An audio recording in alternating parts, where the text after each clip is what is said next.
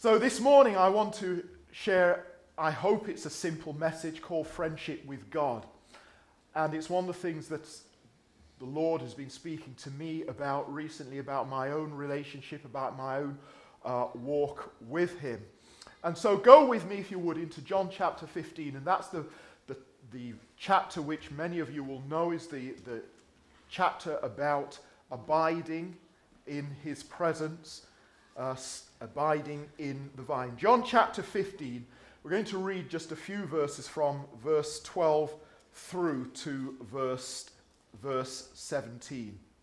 And I hope that this morning it will be helpful to you, and I hope it will be challenging to you.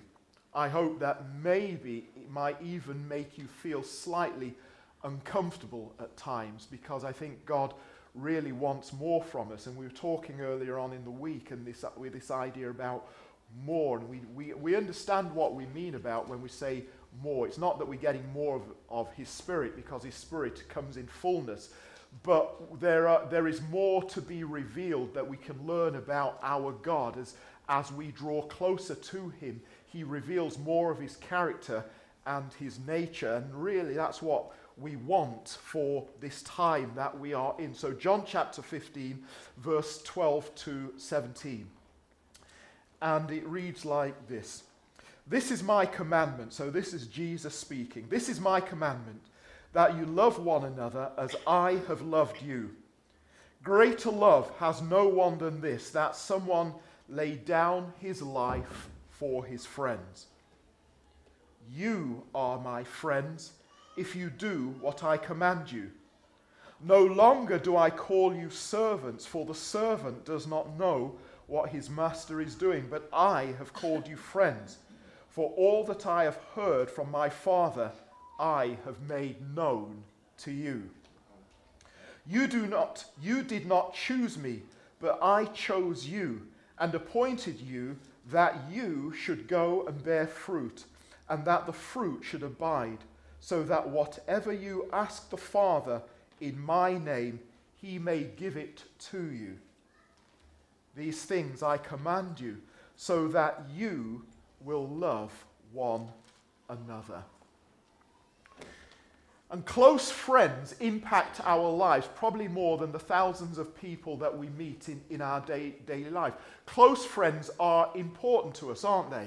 Each one of us will have those little groups of people that are particularly close to us. Jill and I have a group of 4 people that we are particularly close to, that we've grown up with.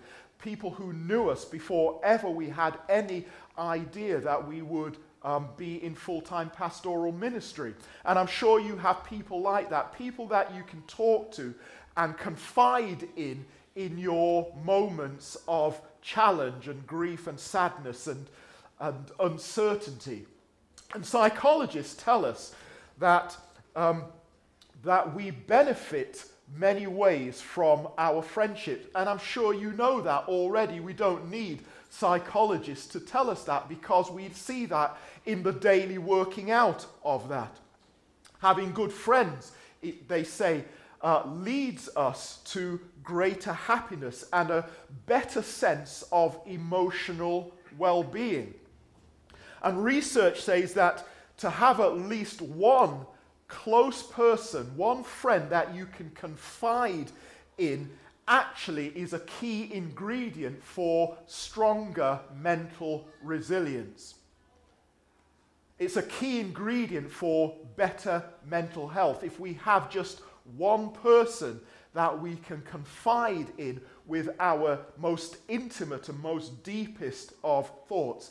If I were to ask you this morning, if I were to ask you what is the most important thing in life for you, I suspect many of you would say that having a close friend is top of the list. Having someone that you know is going to be there for you. There are many other things that we could say, but I suspect that for most of us, we would put having a close friend at the top of the list. And friendships are important, but I wonder whether you've actually thought, for those of you watching online maybe, I wonder if you've ever thought about the possibility that you can have a friendship, a close friendship with God through Christ Jesus. Of course, our natural friends are important, and it's good to have those close natural friends. But I want to tell you this morning that there is a friend that is far better than any of our natural earthly friends, and his name is Jesus. And we can have an intimate relationship with him. King David, most of us will know King David. King David said this in Psalm 8, verses 3 to 4. King David said, "When I look at your heavens, the work of your fingers, the moon and the stars, which you have set in place, what is man that you are mindful of him, and the Son of Man that you care for him?" In other words, David looked at the splendor, the majesty, and the greatness of God and wondered why the God of creation would care to spend time with us. Why would the God of the universe choose to invest in people like us? And that's a mystery, but the reality is, and the truth is, that he does. And David wondered and pondered on that thought. You see, as we think about our lives, all of us have a choice. All of us have a choice. We can either choose to be friends with the world or friends with God. And hear me right, I'm not saying that it's just simply one or the other. It's not that we say, well, we are friends with God and therefore we are not friends with the world or we don't like the world. But rather what I'm saying is this, that when we choose to be friends with God and we put God at the top of our list, an outworking of his Spirit working in us is that we love the world and we care for the world. But we need to put God at the top of the list, because when we have him at the top of our agenda, then we will love the world and we will care for the world in the way that God intended.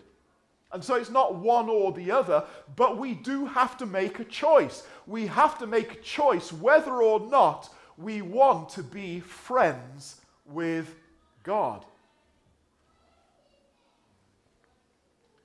Human relationships are important, but the most important relationship is that with our Father. Again, Proverbs 18 verse 24 says this, "A man of many companions may come to ruin, but there is a friend who sticks closer than a brother." A friend who is closer than a brother, and his name is Jesus. And what do I mean when I say that we have to choose to be a friend of Jesus? I thought I was a friend of Jesus. I thought everyone was a friend of Jesus. And maybe you're thinking that this morning. You're sitting there thinking that you're a friend of Jesus. I thought everyone was a friend of Jesus. Well, no. The Bible doesn't tell us that. We're not all friends of Jesus. Listen to what Romans 5 verse 9 to 10 says. It says this, "Since therefore we have now been justified by his blood," and justification is what God does for us in terms of changing, transforming us. It's all on him. Justification is the work of God. So since now we have been justified by his blood, much more shall we be saved by him, that is by God, from the wrath of God. In other words, God is saving us from his wrath. "For if while we were enemies,"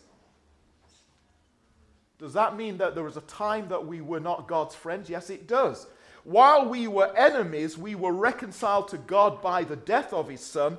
Much more now that we are reconciled, shall we be saved by his life." So the reality is this, and we have to understand this. We do not start off being friends with God. In fact, our natural nature tells us that unless there is a revelation, unless we allow Holy Spirit to come into our lives and inhabit us, that actually our natural desire and tendency is not toward God, but actually is away from God. And so, before we ever came into a relationship with God, the Bible tells us that we were far off, and more than that, we were God's enemies, the object of his wrath. And so, understand this. Please don't think that you start off being a friend of God, because we are not. And to think that you are a friend of God without responding and without doing anything, listen, if you believe that you are a friend of God without doing anything, without responding to his invitation, then you are making literally a grave mistake. Because ultimately, when all of this is done, it will lead to death. In fact, the Bible tells us that unless we allow the Spirit of God in our lives, we are dead. We are spiritually dead. But the Spirit makes us alive in Christ. James 4 verse 8 says, "Draw near to God, and he will draw near to you. Cleanse your hands, you sinners, and purify your hearts, you double-minded." In other words, there is a response necessary from us. Because note what James says. James says that when we draw near to God, so we do something, we initiate something, when we have a desire to know God, it says when we demonstrate our willingness and our desire to know him, God draws near to us. Of course, God desires to know us. Don't get me wrong. God wants to know us. God wants to have relationship with us, but he's not going to force his way in. And when we make that decision that we want to know God, God reveals himself. God draws near to us. So, we might not be friends of God initially, but I thought God was a friend of everyone. I might not be a friend of God, but surely God is a friend of everyone. Well, listen to what Psalm 25:14 says. The friendship, listen, the friendship of the Lord is for those who fear him, and he makes known to them his covenant. The friendship of the Lord is for those who fear him, and he makes known to them his covenant. There's a lot going on in there. It speaks about friendship and it speaks about covenant with God. And so God sets out criteria that we need to satisfy or meet in order that we can consider ourselves to be his friend. And I'm sure every single one of us wants to be a friend of God. So you need to listen to what follows. So let's talk about covenant, because God speaks about covenant. The Bible speaks about covenant with God. And when we talk about covenant, we are talking about relationship with God. We're talking about relationship with our Father. Relationship can mean different things. It can mean friend. It can mean father. It can mean teacher. We can be in relationship in different ways. But the Bible talks about a particular kind of relationship. And it's summarized in this word covenant. And the relationship that God is talking about when he talks about covenant is that of a partnership. It's a partnership. God is looking to partner with us when he speaks about covenant. Partnership is that idea of working alongside someone else in order to achieve a goal. And God wants to partner with us. God wants to work with us. He wants us to work with him in order that what? That he might bring us more into the likeness of Christ Jesus. But what the Bible tells us is this, that although God desires to have covenant or partnership with us, we in our sinful state have a broken relationship. We have a broken partnership, as it were. But God still desires to partner with us. When we look in the Bible, we see evidence of these types of covenant. We see particularly 4 key covenant areas. God covenanted with Noah. He covenanted with Abraham, said to Abraham, and promised to Abraham he would make him a great nation. He covenanted with the nation of Israel and said that he would make them prosperous and bless them. He covenanted with King David and said to King David that I will make sure that one of your descendants, someone from your line of descendants will come and establish my kingdom. God is a God of covenant. God is a God who likes to work in partnership with us. But again, the Bible tells us that those covenants that God established with those 4 people, or those 4 areas, because Israel was a nation, it tells us that those covenants were broken. We weren't able to keep them. And so God in his graciousness, God in his mercy, chooses to enter our world in human form. He chooses to come in the person of his Son, Christ Jesus, so that Jesus might be the one who is able to fulfill all the criteria, all the commitments of the covenant. You see, when God covenants with us, he asks, what God does is he says he will do something for us, but he also asks us to do certain things. And every single one of those people, Noah broke his covenant. Abraham broke his covenant. Israel broke their covenant. David broke his covenant. And God comes into our world and provides his Son, the Lord Jesus Christ, the one who was able to fulfill all the necessary criteria and fulfill all the commitments that had previously been broken, in order that not just one person could be restored into that covenant partnership relationship, but so that the whole world might have opportunity to be restored into that relationship of partnership or covenant.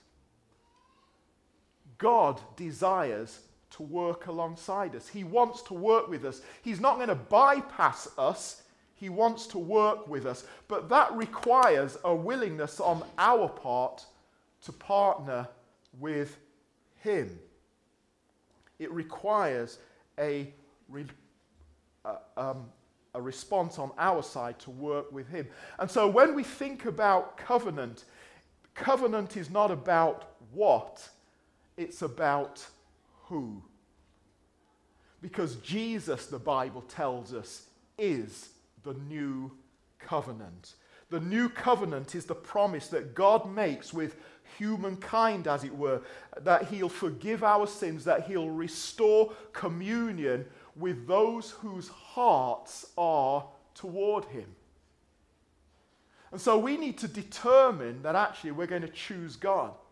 We're going to be toward God. Again, listen to what Hebrews 9 verse 15 says. It says, therefore, speaking of Christ, he is the mediator of a new covenant, so that those who are called may receive the promised eternal inheritance, since a death has occurred that redeems them from the transgressions committed under the first covenant.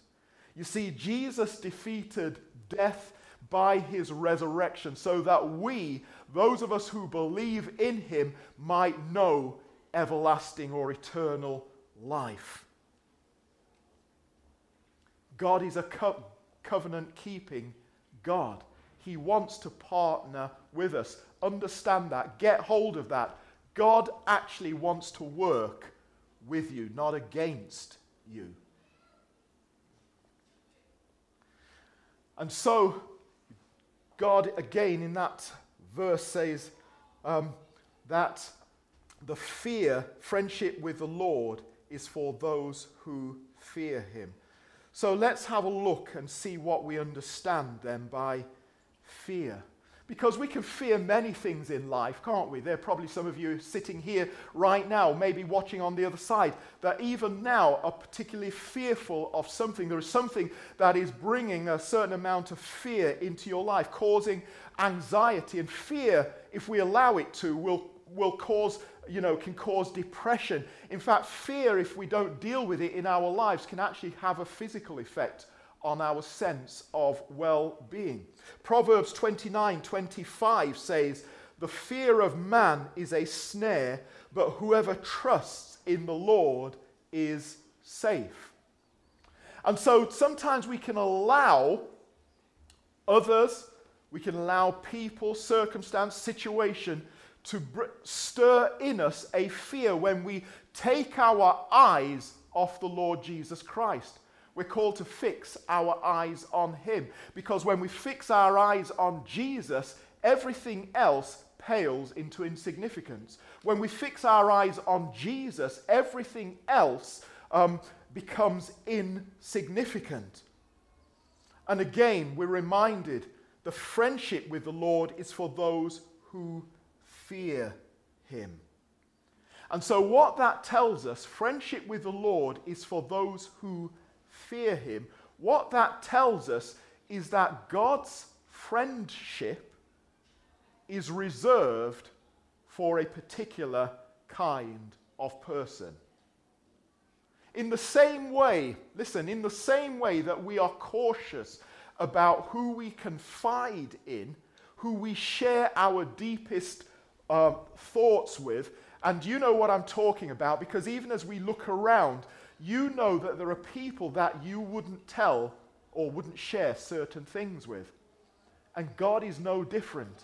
And God reserves his friendship for a particular type of person. God, in fact, says his friendship is reserved for those who know what it is to fear him. Let me ask you, do you know the Lord? Do you fear the Lord? Do you fear the Lord? Again, in Exodus 20:20, Moses said, it says this, Moses said to the people, and remember, this is when they're in the wilderness and God is speaking, and Moses goes up the mountain to speak to God. And it says, Moses said to the people, "Do not fear, for God has come to test you, that the fear of him may be before you, that you may not sin." And when Moses spoke about fearing the Lord, he didn't use two different words. He used one word. But nonetheless, he spoke about two different types of fear. He said, don't fear God. He said, in other words, he was saying, don't be scared of God. Don't see God as being oppressive or a tyrant. He said, don't be scared of God, but instead, rather than being scared of God, know him and know what it is to revere him, to honor him, to exalt him, to esteem his majesty. There's a difference. You see, when we are scared, when we are fearful of who God is, and being fearful or scared of God comes out of not knowing him and not knowing his character and his nature. When you are scared of God, it causes you to run away from him and hide. Look at what happened with Adam and Eve in the garden when they failed to understand the nature, the character of God, and they did exactly that. They ran away and they hid. When we don't know God and we are scared of God, we run away and hide. But when we know God, when we understand his nature, when we stand in awe of who he is, we run to him. He draws us to him, and we abide in him. Being scared of God causes us to run and hide. Knowing God and revering God and honoring God causes us to run to him and abide. And so the fear of God begins with knowing who he truly is. Knowing God. The fear of the Lord, Psalm 111 verse 10 says, is the beginning of wisdom. All those who practice it have a what? Have a good understanding. God says, if you truly fear him in the right way because of who he is, he says you have good understanding. In other words, we know him. And God desires us to know him. And we are called to have a right understanding of God. Listen, if you are fearful in the sense of you are scared of God, I want to suggest that you don't really know him. You don't really know him. But God says the fear of him, the fear of the Lord, is the beginning of wisdom. We are not called to be scared of him, but we are called to revere him. We are called to honor him. We are called to hold him in high esteem. We are called to, in understanding him, to stand in awe of his splendor and his majesty. That's what it is to fear God, to know who he truly is. Don't be scared. Let me tell you, don't be scared. Please don't be scared of God in that oppressive, negative way, but rather come to him, know who he is, get to know his character, and when you know his character, it will draw you to him, and you'll want to abide with him.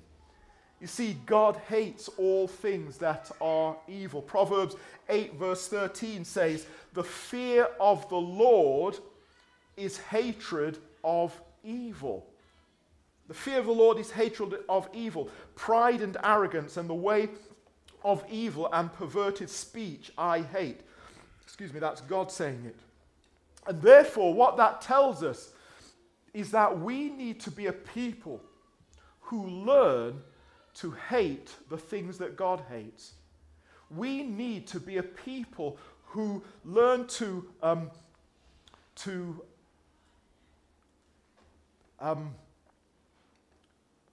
put away or put aside those things that God will have nothing to do with. Learn to hate the things that God hates. Learn not to tolerate them in our lives. I wonder how many of us are tolerating things in our lives that we know are not glorifying to God, that we know that God himself dislikes. We need to have a deep regard for the things that God approves. And we need to hold in our heart a disapproval for the things that God disapproves. We need to align our heart with God's so that we feel the same thing as God. You see, the fear of God, the true fear of God, compels us not to sin. Well, actually, I would hope that even if people are just scared of God, I would hope that it would compel them not to sin for fear of what God might do. But of course, we know that that doesn't happen. But the fear of the Lord, in terms of knowing Him, in terms of knowing the Father heart, should compel us not to sin. Not because we are afraid of what He will do, but rather because we are afraid of offending a holy God. Because we're afraid of doing something against someone who we love. Those of you who are in relationships, and all of us have relationships at different levels, and all of us have relationships that are with individuals that we are particularly close to, and you know that you would not intentionally do something that would offend someone that you profess to love. And likewise, so it is with God. If we say we love Him, why would we intentionally do something that we know is going to grieve Him? Why would we intentionally do something that we know that He disapproves of? And so we need to be a people whose hearts come in line with our Father's heart, so that those things that cause Him to weep are the same things that cause us to weep.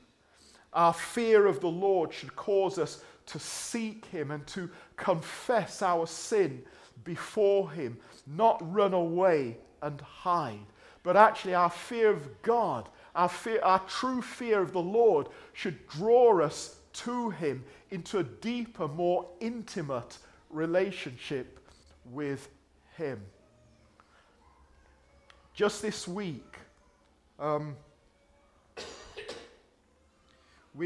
you know, at the moment we're doing a course, Walking in the Spirit.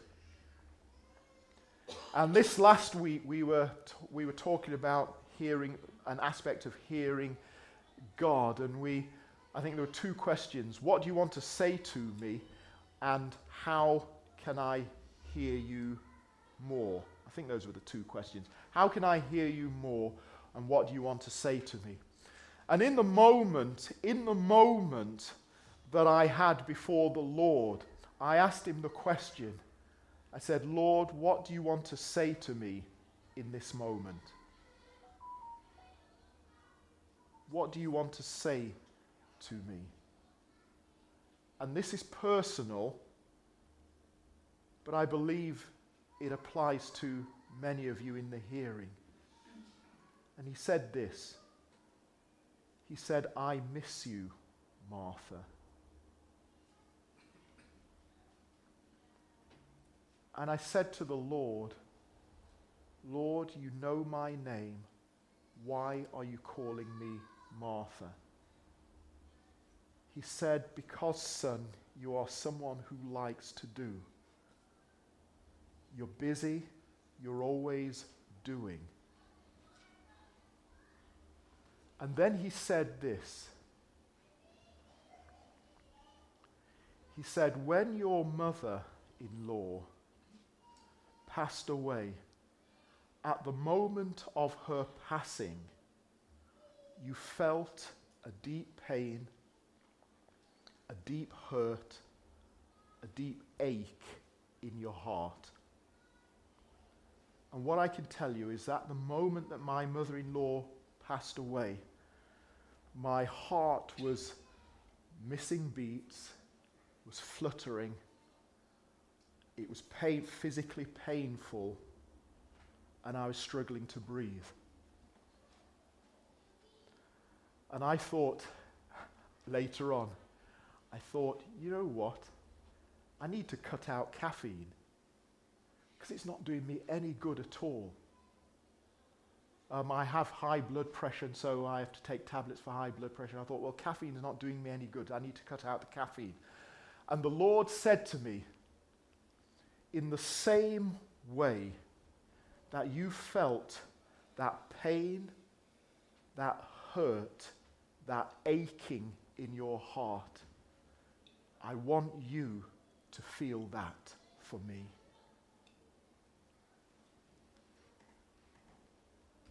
I want you to feel that same longing and aching and hurting in your heart for him.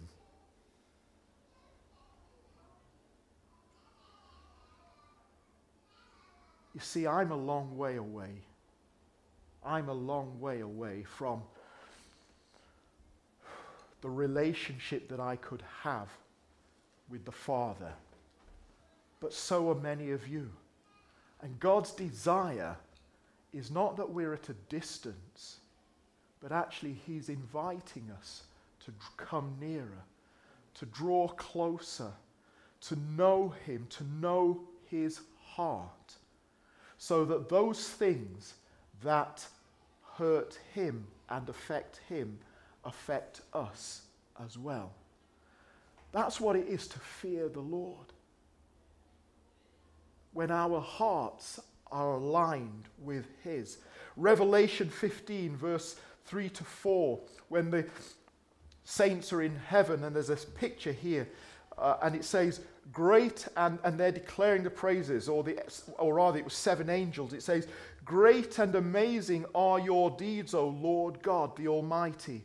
Just and true are your ways, O God of the nations. Who will not fear, O Lord, and glorify your name? For you alone are holy. All nations will come and worship you, for your righteous acts have been revealed. You see, when we truly know what it is to fear the Lord, it causes us to worship him. It brings us deeper. It brings us closer to him. It doesn't drive us away, but it invites us to draw nearer. The fear of the Lord is not living a cautious lifestyle of not wanting to offend him, but rather it's adopting a lifestyle that is sensitive, that is considerate, that is mindful toward him.